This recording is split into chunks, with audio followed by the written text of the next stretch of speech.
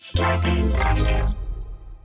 Hola! I'm Mariana. I'm James. I'm Simon, and this is El Cine.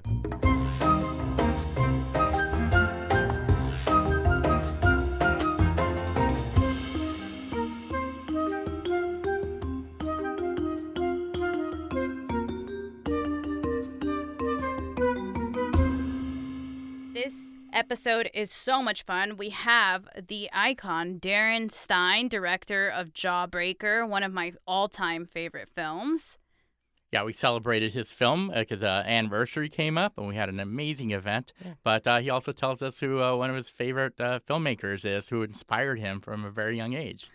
Yeah, if you love all things Almodóvar, you'll love this episode. We break down why Todo Sobre Mi Madre is our ultimate favorite. We discuss his color palette and how inspired Darren is by it, and you could definitely see the resemblances in their films. We have so much fun. Darren's a friend and just a fun person to have around. So hang tight, watch, listen to El Cine. Today, we have such a wonderful, wonderful guest, an angel that literally walked into my life, Darren Stein, director of Jawbreaker, put the camera on me, Gay Best Friend, GBF, which is on Netflix, and all-around wonderful storyteller, guy, just awesome having you here. Welcome. Thanks for having me. Yeah, and tell us a little bit about you. We know some of your work, but you are from California, correct? You I grew am up a here? second-generation LA native, Yes. which is unusual. Yeah, were your parents in the business or? My grandparents came here from Boston. My dad's parents started a film lab in Hollywood called Crest National. It's like a boutique film lab. Well, it started as a camera shop on Cahuenga and grew into a film lab. So I was around motion picture film processing, 16mm film, 35mm film my whole life. So I guess I was in Hollywood a lot because my dad worked on Seward. That was where the building was. And I was raised in the Valley in Encino by so the Sherman Oaks Galleria was sort of my stomping ground. That's amazing. Yeah. Did you know you wanted to do film at a young age? I did. I just love movies. I was obsessed. I would go into the calendar section and look at the ads, and they had these really. Are you from LA? No, I'm from El Paso, but I grew up cool. like just being obsessed with movies. Yeah, so you get it. You're right. Yeah. I can tell by your Fangoria t-shirt. Yeah. But yeah, I love movies, and we had the Z Channel, which was a very early, cable before video. I'm 47, so it did exist a long time ago. And my parents would leave us alone, and I'd watch these like film festival type weeks that were programmed with all Fosse films or Fellini films or, Wes Craven and I was just exposed to things, and I wasn't like micromanaged by my parents. I was allowed to really find these things, and then my dad would bring things home from the lab because in the dawn of video they got into Cine, which was like transferring film to video, and so he brought home on 3/4-inch tape these big cassettes, Alien, Oh, cool. The Hunger. Yeah. Like these weird movies. And of course, it's like, they became like my private secrets, especially, Alien and The Hunger specifically were huge influences. That's amazing. Yeah. And that's how Put the Camera on Me kind of started, Yeah, Put the Camera on right? Me is a documentary. I never really set out to make documentaries, but I was making films on our cul-de-sac in Encino in the 80s with all these kids who were like 3 years younger than me. It was a very like Stand By Me sort of situation. Like it was very idyllic. And this is back when parents would let their kids run around and not, be afraid. We were way above Havenhurst, so Michael Jackson wasn't a threat. It's funny because in Encino, Tito Jackson actually coached the Little League team there, which is just hilarious. Just to give you a glimpse into the strangeness of growing up in Encino. Yeah. Like Annette Funicello worked at the concession stand. It was very bizarre. That's amazing. Yeah.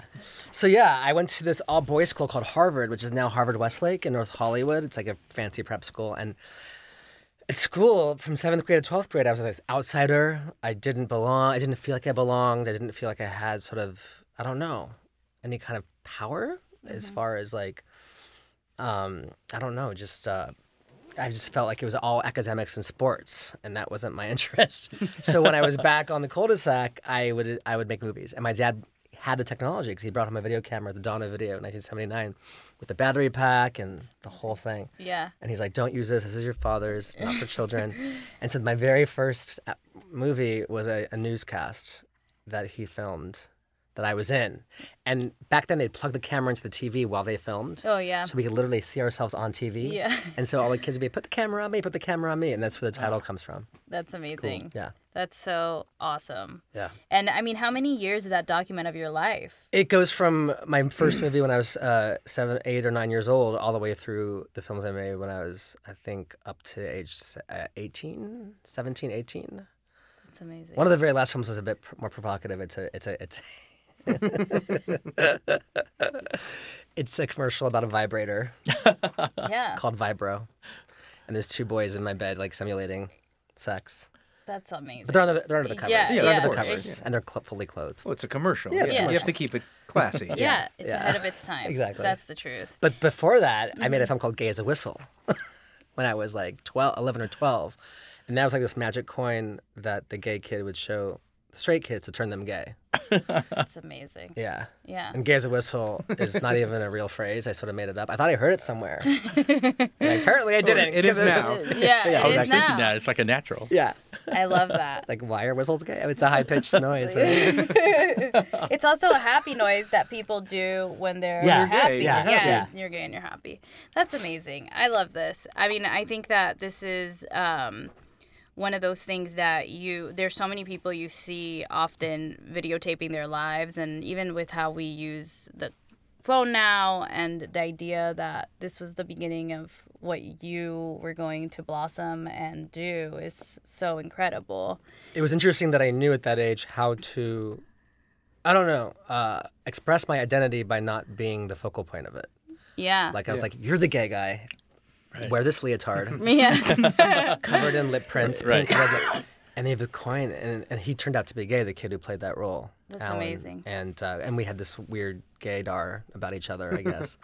But yeah. Yeah. So did you shoot everything video or film also? I didn't start shooting film until I was at a summer program at Northwestern, and I shot some 8mm films there when I was 16. Got it. And then when I was in high school, I made my first film on an Arri SR2 camera, which records sound. Yeah. And I was a really enterprising kid. I went to UCLA. I put a sign up in the film school saying, looking for a DP. And I found like a DP who was going to film school. Cast my teachers. That's amazing. Oh, you know who I got in this film that I made in high school? Robert Pine. Oh, wow. Who's Chris Pine's From dad. Chips. Yeah, the guy Yeah. from Chips. So he was the dad, and my geometry teacher, Judy Glickman, was the mom, and then this kid at school was the boy, and he had schizophrenia. It was called Avial. It's on IMDb. Yeah. That's amazing. Because Andy McKenzie, who plays the kid with schizophrenia, who was like in 7th grade when I was like in junior, Yeah. he's now an actor, and he put it on IMDb years ago. I'm like, okay. That's great. Yeah. Yeah. And so then after that came Jawbreaker. No, Sparkler was my first Sparkler. movie. Right. Have you guys seen that? I've seen it. Really? Yeah. Oh, can I give you a Yeah. DVD? It's not streaming anywhere. It has Freddie Prinze Jr., Jamie Kennedy, Veronica Cartwright, Oh, wow. Grace Zabriskie, Yeah. Park Overall. It's a really Francis Bay. What was it about? It's about these 3 guys from LA who go on this road trip to Vegas to sort of find money to pay their back rent. Yeah. And their car breaks down in Victorville, a small town on the way to Vegas. Oh, yeah. And they go to this club on the side of the I-15, and they meet this woman wearing head-to-toe sequins, and they call her the Sparkler because she's like sparkling. Is that Veronica or no? It's Park Overall. Oh. And Park sees them as a way out of her life. She sees these boys as sort of an omen, an escape. And Octavia Spencer has a small part. This is before Whoa. Octavia was doing anything. Octavia Spencer does show up sometimes she was a in character the actress. most amazing things that you never knew she'd be in. Being John Malkovich. Yeah, yeah. Oh, Yeah, she right. plays this like, gypsy, the phone call woman who Oh, reads your yeah. fortune. Yeah.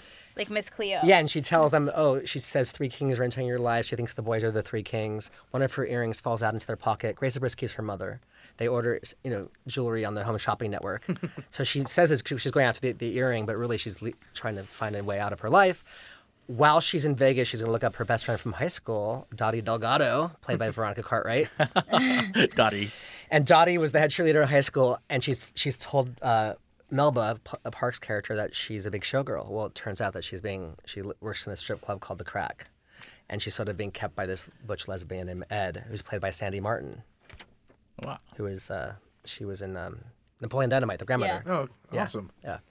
That's amazing. Yeah. So it's a really fun movie, and it was released in LA and New York through Strand, and Columbia Transfer Home Video put it out back in the Blockbuster days.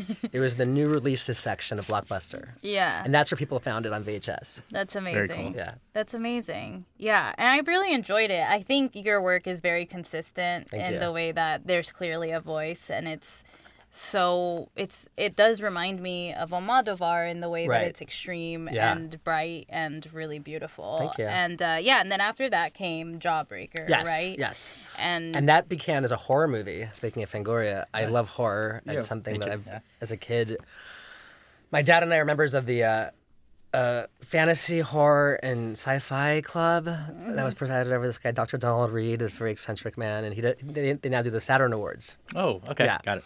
But I remember going to these screenings they'd have at the Four-Star Theater in Wilshire, this theater that's no longer there. yeah. And one of them was Elm Street 2, and Robert Englund was there, and he signed my Fangoria. Oh, that's the gay one. Yeah, the gay Elm Street. Yeah. Yeah. As a kid, I didn't. Well, I did. On some level, I knew. I'm like, this Elm Street's awesome. This one's really great. It's not as scary, but it's sure kinky. That was a horror film. Yeah, I set out to write a horror yes. film with Jawbreaker. And it was sort of the horror of this kidnapping gone wrong. Yeah. In high school, they kill this girl. And then as soon as I started writing the dialogue, it became a little bit more of a black comedy. Yeah. But I think part of why it's become a cult type movie is because it has that real darkness Yeah. under the pop colors and the snarky humor. Yeah. You know? I love, and we'll get into this because we will discuss Jawbreaker in another podcast episode. But one of my favorite parts about this is that there's always someone bigger and better than you, and it's just even with the cars. When she's driving her car, it's cool because nobody else has a cool car. But then as soon as Violet gets her new cool car, there's obviously that disconnect. So it's we'll talk more about this film. But after that, you've been producing awesome things. Yeah, I produced All About Evil, which was actually, Elvira was in it. Cool. Peaches Christ directed it. Thomas Dekker was in it from the Elm Street remake. It was a lot of fun. I mean, Peaches Christ. I love drag and gender bending, and a very early hero of mine is like Dr. Frankenfurter, Tim Curry. So when I met Peaches Christ, who's this drag queen who sort of like shows cult movies and does recreations of cult movies, I was like, this is so this is everything I love. Yeah. And so I said, I saw his short films. I said, if you ever write a feature, I would love to produce it one day. And 7 years later, he wrote All About Evil. Yeah. Awesome. And Natasha Lyonne's also in that. Yeah, Natasha we cast before. It was she hadn't been cast in a while, and Tom Richmond shot it, who shot Slums of Beverly Hills. Oh, cool. And so we were trying to find the lead, and we went to Clea Duvall, and Clea's like, well, I can't do it, but how about Natasha? And we're like, yeah, we love Natasha. So Natasha ended up doing it, and she was incredible. And then I was able to cast her in GBF after that. I love GBF. Yeah. And that's available on Netflix right now. GBF is an awesome film about the gay best friend and the genre of that. And then how, for a prom queen, essentially they need to have a gay best friend to qualify. It's just so much fun. It's also a coming out story. And it explores the friendships between women and gay men, and as well as the communities, and it's so much fun. And the music is you gave me the soundtrack, and I have it in my car, and it is so much fun. And like Almodóvar's film, there's not really a heterosexual male presence. Yeah, in that movie, What was the movie that did it for you? That you were like, oh, I need to make films.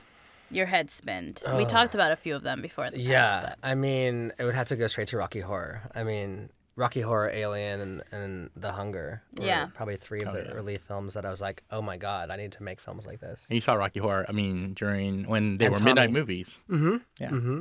Well, I was too young to go to the midnight movie, actually, because I was born in 1971, so I was 8 or 9 when it was like midnight. I remember when it was at the Roxy, the musical, straight from England before it was on Broadway. I wanted to go to that. I saw the ad in the ubiquitous calendar section where all the magic happens. And, I remember there's a store called Bijou in the Century City Mall.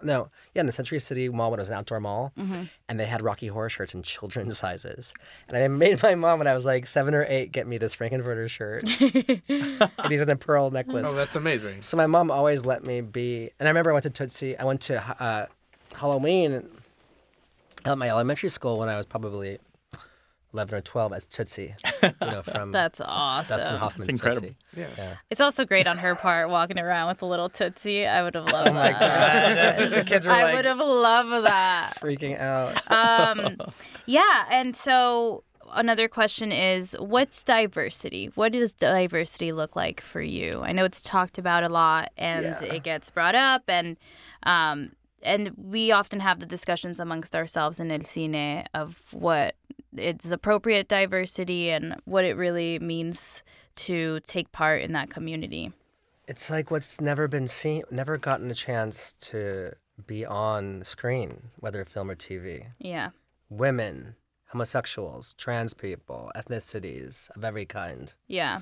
Any kind of handicapped people, any kind of otherness that has been relegated to the background. Yeah. Or not deemed acceptable or relatable enough to play. Universal, yeah. Exactly. Right.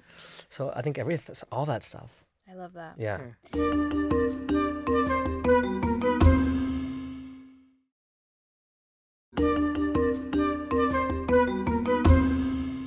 Okay, so here we are. We're going to talk about our film. We ask our guest, as you know, to pick a film that they feel influenced them. And Darren picked Todo Sobre Mi Madre, All About My Mother by Pedro Almodóvar. So tell us why you picked it. I love that he began his career very in a John Waters style. It was like kitsch and camp and punk rock, and there was gender bending and drug use and farce, and it was sort of a lighter. It wasn't like heavy or emotional or like as serious as you'd expect. And then he made All About My Mother, and I think he sort of like went through a different looking glass. He went through a metamorphosis as a filmmaker, and without losing all the earlier trademarks of his, which was the kitsch and the style and the drugs and the gender bending and all the stuff we love, pregnant nuns. Yeah. I love a pregnant battling nun. lesbians. I mean, you'd be a fool not to. Yeah. It's my dream role. Yeah, he brought in like melodrama Yeah. and like a heavier, like the whole Douglas Sirkian element of those like weepies from the 50s, and then brought in like all referential films like All About Eve and Streetcar Called Named Desire and Tennessee Williams, and it became emotional and heady in a way that no Almodóvar film had ever been. And then after All About My Mother, all of his films became, really high works of art, about real people and real emotions, and without losing the wonderful Almodovarian trademarks. Yeah. And that to me was magical to see a filmmaker undergo such a radical transformation in one movie. The Women of Almodóvar is, and they call him that because his films are all mostly women's stories, and it's just always the most phenomenal acting. It's incredible how he has a sensibility for not only the dramatic, but also he stays in this very bright world that even when things seem down, just what you're looking at is still making you feel good. Mm-hmm. And those topics, like, and All About My Mother has topics about transgender and HIVs and all this really hard-hitting topics, but done in this beautiful umbrella of color and music and lightness. It's light. Yeah. It's light and it's heavy. Yeah. And it's shocking like a soap opera. And it's really, really beautiful. James, when was the first time you watched this movie? When it first came out, when it originally came out. Yeah. And the other thing about his women is that they're all so very strong. Yeah. They're incredibly strong. Yeah. I mean, there is melodrama, but then there's a reality behind them. Yeah. Because like Hawks always had very strong women in his movies. Yeah. That could like stand up to all the men. And in this one, I mean, they replace most of the men. Yeah. And they're just as strong. There's all like strength going through. And each one is almost like an archetype of a different facet of a human being. And they're just wonderful, iconic. And we do a repertoire of actors you'll see in all of his movies, Yeah. certain women like come back, Yeah. and they're just wonderful. It's like really enjoyable. You look forward to seeing them over and over again. Yeah. Yeah, I believe that you could, as an actor, if you were to get in with Almodóvar, you could just do that and never do anything else and just lean back and say, yeah, I'm just telling these stories, they're important, and now I'm going to sail off with Javier Bardem. It's so interesting. It's also interesting because I don't even speak Spanish, and which is really heresy for someone who lives in Los second Angeles. generation Yeah. LA native. I know. Should be your first language. I know. Guys, I discovered Ben Affleck speaks perfect, no accent Spanish. Wow. And I didn't like him, but now I'm a little bit Yeah, partial. isn't his full name Benito Affleck? Sí. Yeah. De East LA. De East LA. Ajá. Los Angeles Este. Yeah. But it's funny though because there's certain filmmakers who you love their choice of music. Like for instance, Tarantino. Yeah. You could pop on Pulp Fiction or So with Almodóvar, I love his films so much that I got the greatest hits of his, and I don't really know what the lyrics mean, but I love the music. Yeah, and it brings me right back to the feeling of his movies. Well, that's why I think he's such a, like you said, a unique and singular director in terms of the different kinds of auteurs that there are. Because he's very aware of of every single art form that exists in film. Like film, when it's done right, is every art form. Yeah. The opening of Willy Wonka makes you salivate. The textures and the light and the music and the dialogue and the human emotion all balanced together can literally tick off every single box that if you just went to a museum, then went to a concert, then went to a restaurant, then went to a play, then had a good conversation with a friend, then read a book. Yeah. And- Yeah. It is going to an art museum. It's going to a fashion show. It's Yeah. doing all the above. Yeah. The highlights. And I love that he's sort of considered the Spielberg of Spanish or Spain. Yeah. I would say perhaps all of Spanish Yeah. culture, because those films travel, Yeah. to all those territories. And it just shows just how much more open that society is than America. Yeah. Yeah. Yeah. Unfortunately, Well, it's because for America. that's the beautiful thing about a lot of these other European-based Yeah, film yeah. culture is, the war forced them to kind of like reevaluate the studio system and kind Yeah. of go more verite and more experimental. And also eventually because of film exports, like we got that shit covered, America. So Europe is now going to explore the stuff that that no one else is doing. Yeah. And you're hitting on something else. Is in All About My Mother, he's reprocessing American film culture. Yeah. Yes. Yeah. Which is really wild. Yeah. And when was the first time you saw it, Simon? Well, that's like I saw it when it came out for the very first time, but I, don't remember a lot of it. Yeah. I have a very vivid memory of the kid, the inciting incident, which Yeah. is Staggering. which is the car accident. Because it's done so real. It's like those VW commercials of Yeah. like casual conversations leading into car accidents. Yeah.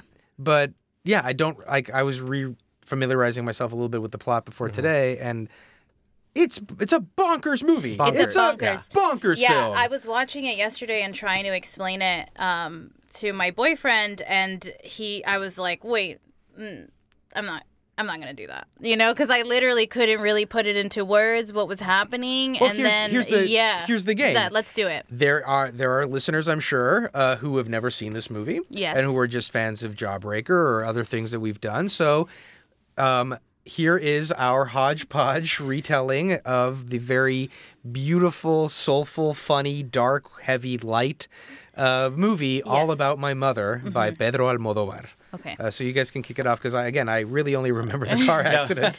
So it starts off, and it is a woman Cecilia Roth, who plays Manuela, and she is a nurse who tries to get people, after they're told that their loved one has died, to sign up to be an organ donor so that their organs can save somebody's life, which is very hard, especially with the Catholic culture being primary. Wait, to sign the dead person up? Yeah, for So- their organs. Yes. So it's basically someone is dead in your family. You just got told it right now. Can we have his organs to save somebody? And this is this nurse's job. Yeah, it's her job to do that. And she literally has to play act. Yeah. Part of her job is acting out. In the To films. teach other nurses. Educational films. Yeah. She does the educational films, and she's a brilliant actress. She's so brilliant. If you are an actor listening to this, you must stop what you're doing and watch this movie. And she's an actress, and so she has a son. He's 17. It's his birthday. He's asking about who his father is, and you can tell that there's an unwillingness to discuss it from the mother.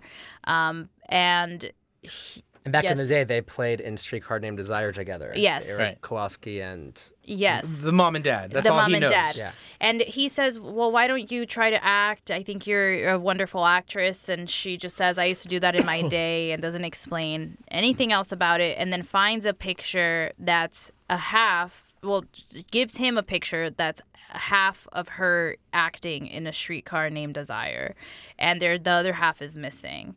And he's trying to be a writer, so he loves theater, he loves all these things, and so she takes him to Barcelona. They're in Madrid. No. They see it in Madrid. Madrid, that's right. Yeah. They see A Streetcar Named Desire. Yeah. But he's writing a project for school called All About My Mother. Okay. Yeah. Because he wants to learn about her, and he loves that she, was an actress, and the mysteries of her. Yeah.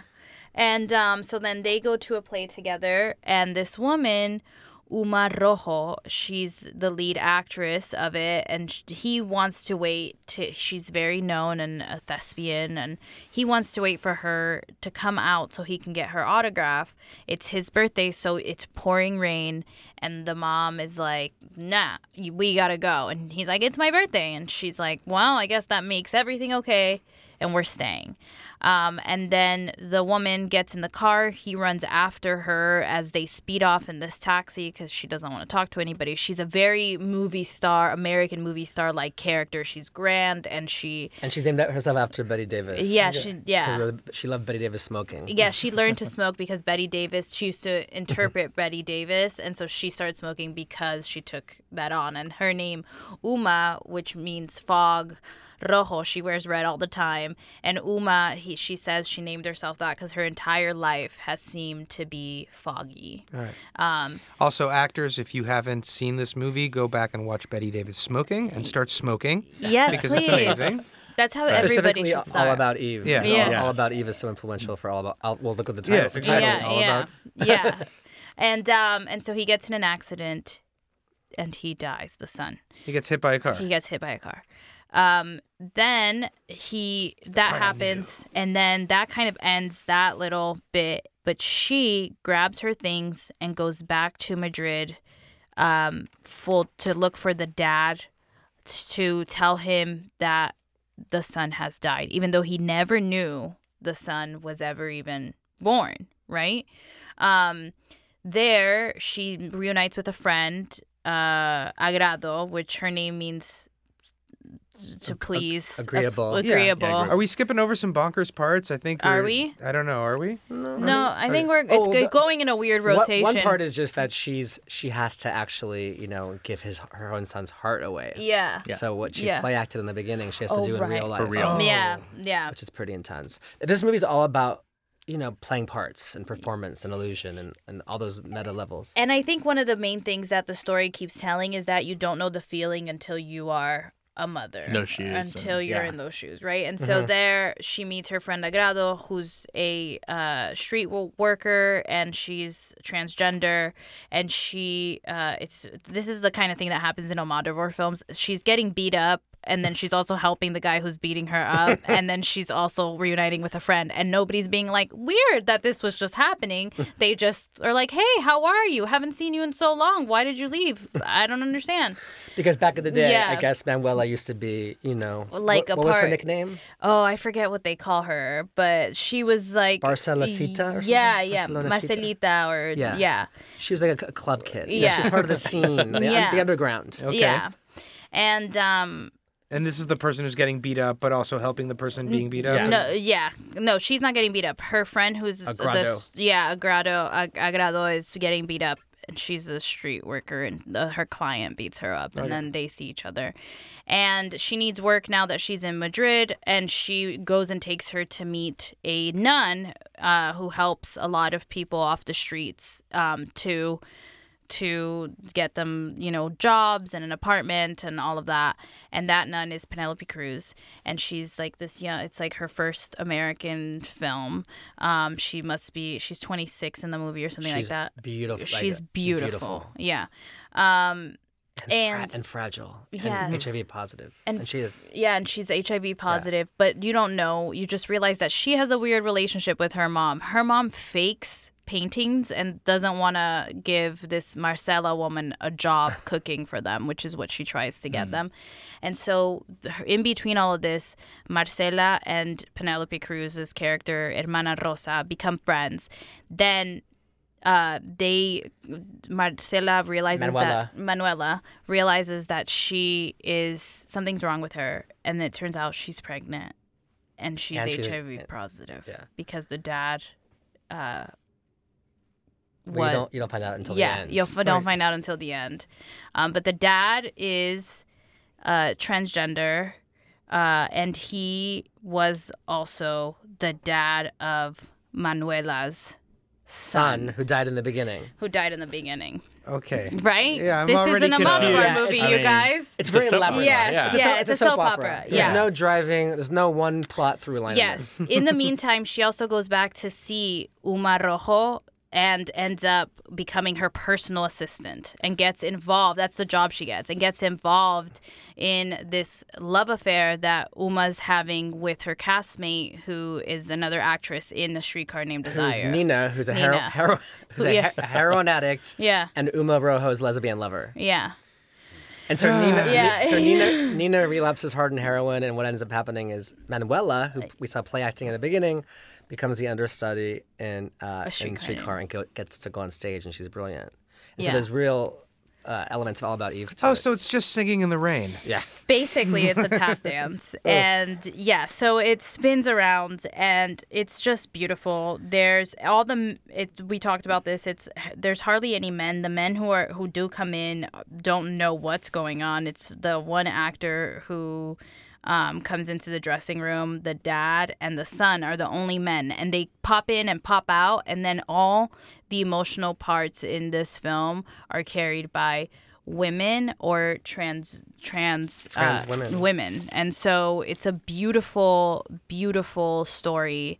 And it's complicated, but it's colorful, and the music is gorgeous, and it's not complicated when you're watching it. It doesn't feel complicated when you're watching it. It's sort of it's lyrical. It's like lived in. It's colorful. It's pure aesthetics happening. Yeah. Like you can tell he cast Penelope Cruz not only because she's got that fragility, but because she's literally like you can't take your eyes off her. Yeah. She's very much an object on screen. A beauty. Right. But also a stunning actor.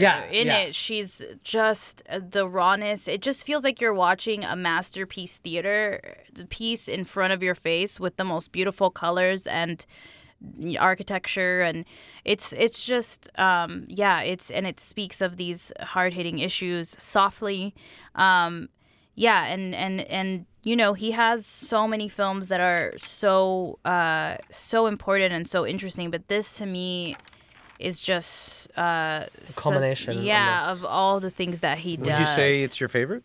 Of all of his, I would have to say so, only because to me it's just the ripest. Yeah. Talk to Her is brilliant. I mean, he's made so many brilliant films, but this one, the balance of the old Almodóvar and the new Almodóvar are so like wonderfully intertwined. Yeah. And it's pulpy. It's like Pulp Fiction. It's like his, it's like almost like Tarantino's Pulp Fiction. That's a good description. Yeah. Yeah. I think it's my favorite too. And I was watching the trailer that Sony Classics put out, which I loved because they put the little scenes, but then they put the slogans like every woman is part mother, every woman is part actress, every woman is part sinner, and every man is part woman, which kind of like loops it up, and that's exactly a really cool description of all the characters. That.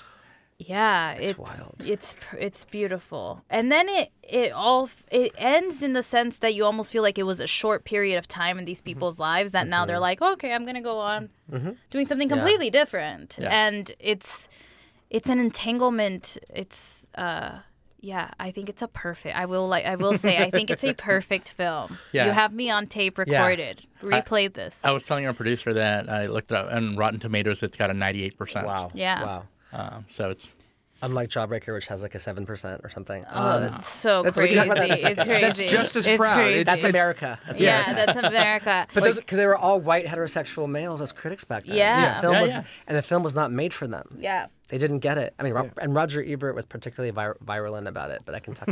We should finish talking about All About My Mother, though.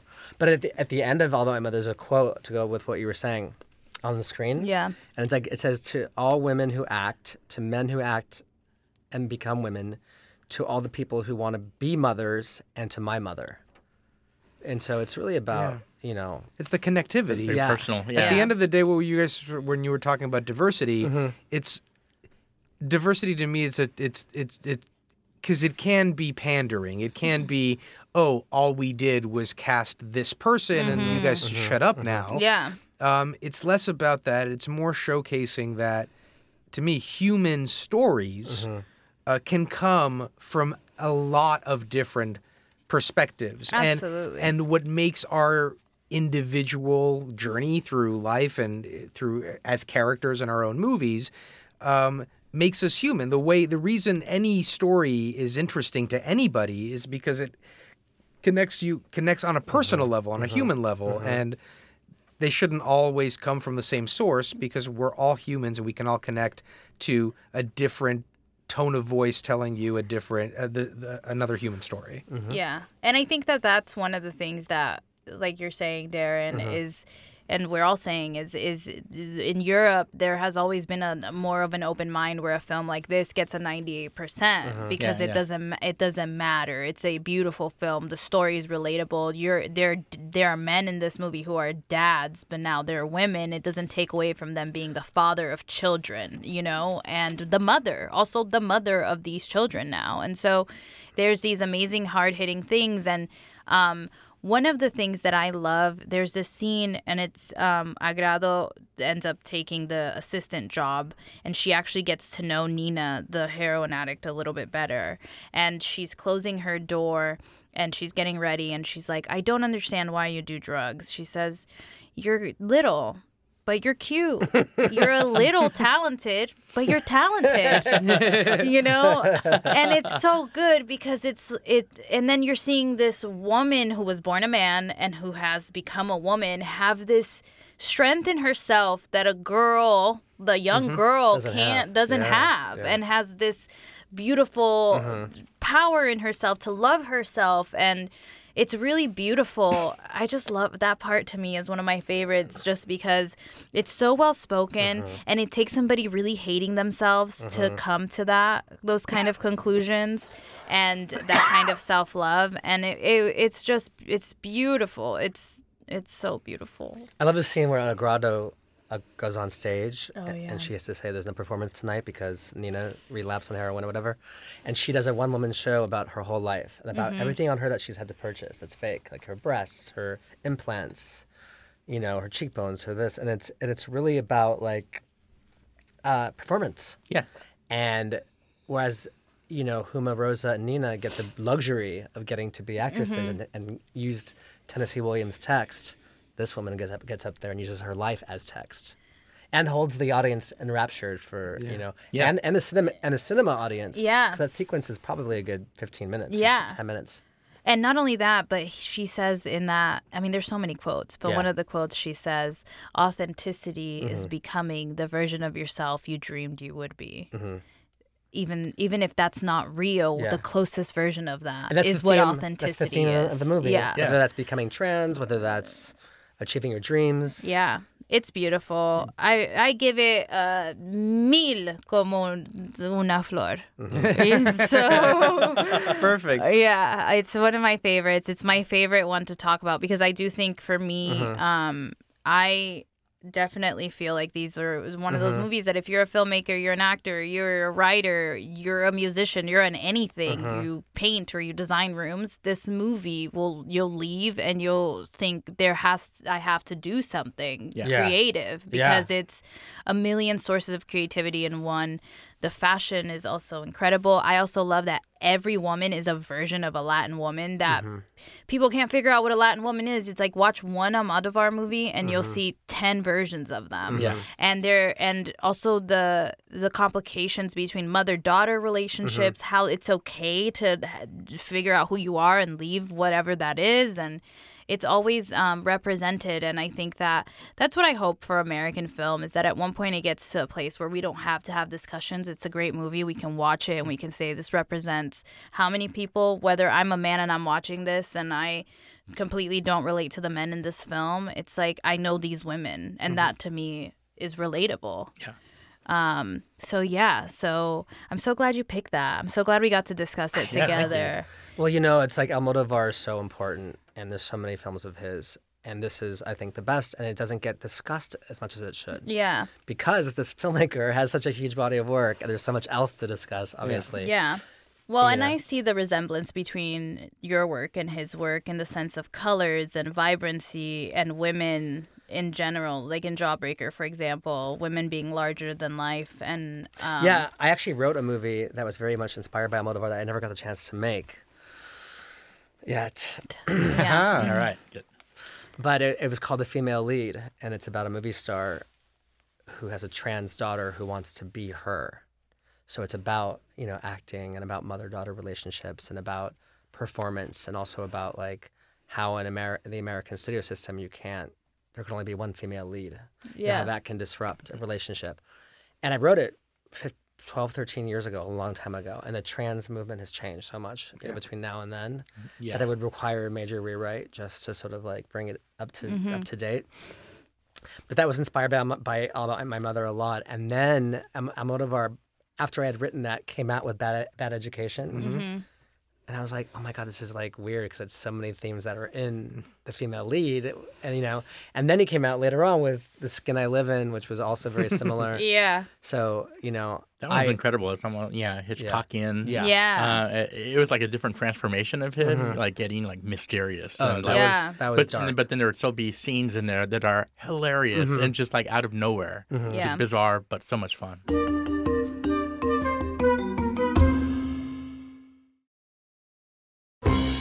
And now, Simon's Recommends. Y ahora, Simon te lo recomienda. What is today's film? All right. I'm actually very excited about this. It's a movie that I doubt anyone has seen or heard of. Okay. It's one of my favorite movies of all time. It's so fucking amazing. It's it's a Japanese movie, but it ties into El Cine in a second, I'll tell you. It's written and directed by Hitoshi Matsumoto, who is better known for this cult film called Big Man Japan. Oh, right. That he made. He also made this like really insane dark comedy about S&M in Japan called R100, which I also very much recommend. But Symbol is a movie that it was incredibly difficult for me to track down.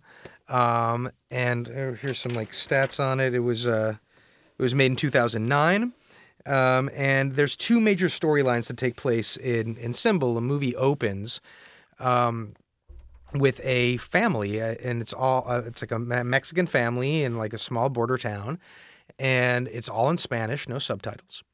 And it's about a little boy and his sister, and they live with their grandfather and their mom and their dad. And the dad is a wrestler, like a Mexican luchador called Escargot Man. What? And Escargot Man is kind of like a joke. Like when the kid goes to school, the kids are always making fun of him. And they'd be like, he's drawing Escargot Man because it's his dad. And the kids are like, Escargot Man sucks. Kids are vicious. And so the kid really loves his dad and the grandpa. The grandpa really loves his grandkids. And then you've got the sister who shows up to pick up her dad to take him to practice. She's dressed as a nun. She's smoking cigarettes, driving a car full of chickens, and she's swearing up and down. It's an amazing opening sequence to establish this family. And then as they drive off to take him to what you'll later find out is the gym so that he can rehearse for the big fight tonight, it cuts to a white room. Completely white, blank, no doors, no windows, nothing. And a Japanese man in these incredible polka dot pajamas wakes up has no idea where he is or how he got there. He's screaming to be let out and nothing happens. And then all around him, the walls will, they come out, they poke out as little like statues of cherubs, like little naked babies with angels. And they all laugh and giggle and smile at him. And then they sink back into the wall, everything except their little baby nethers. And their little baby nethers are just poked out like buttons. And every time he pushes one of them, something in the room happens. A toothbrush appears, a plate of sushi, a skateboard. And eventually he finds that there's a door that he can open. And it's this maze, this like trial and error of this poor guy stuck in a room, not understanding what's happening, figuring out how to push these buttons and make things happen in this room so that he can escape. We intermittently cut back and forth to the Mexican family and how this escargot man is training and getting ready, and the guy he's fighting doesn't hold back. It's not fake. Like you see people getting wheeled out super injured after fights with this guy, and he's getting really, really nervous. But his son and his dad are going to be there, and he really wants to make a good impression for his son. And it's all leading to this like big fight and this crazy white room of magic, and the way it combines at the end is outstanding, and you'll never imagine what it is. Like in a million years, you can guess, knowing that I'm saying guess the wildest stupid pitch you can give me, you'll still never get how these things combine and what the movie's actually about. And it's gorgeous, and it's funny, and it's amazing, and I cannot recommend it enough. That's amazing. It's called Symbol, Wild.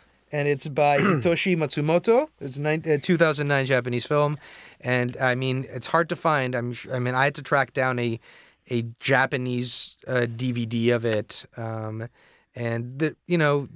if you speak Spanish, then it's great because all the stuff in Spanish you'll understand, but the truth is, you don't really need subtitles in this movie. This movie kind of like carries itself along just visually just fine. That sounds wild. Yeah, I really, really recommend it. Very cool. Sold. We're so glad that you picked that because it sounds crazy. And so you can have a wild night, watch Symbol. And then chase it with a cool down with How I'm All About My Mother. Yes. Right. Not How I Met Your Mother. You'll maybe want to do that in between. You will maybe right like before a sorbet. sleep. Yeah. Little Neil Patrick Harris palate cleanser. Yeah. And then dive right into some Almodóvar. Yep. But yeah, I don't know if it's a double feature I would suggest, but maybe it's a back-to-back, like Saturday, Sunday viewing. Sounds good. Thank you guys, everybody, Thank for you, being Mariana. here. Thank you, James. You can follow us at Somos El Cine on Instagram. You can see our upcoming screenings at somoselcine.org. Darren, anywhere anybody can find you that you'd like to promote? Instagram is just at Darren Stein. And I'm on Twitter, same thing. Yeah. And people can find your movies on Netflix, on Amazon Prime. GBF is on Netflix. Put the Camera on Me, the documentary about my childhood, is on Amazon Prime. Jawbreaker is currently only streaming on Sony Crackle. iTunes. I bought it on iTunes. Okay, cool. Yeah, you can get it on iTunes. Yeah. And Sparkler is nowhere. Yeah. All About Evil, unfortunately, is not streaming yet. It will be soon, I'm sure. Yeah. Anyway, this was Thank fun. you. Thank you so Great. much. Thank you. Yeah, Thank it was you. great.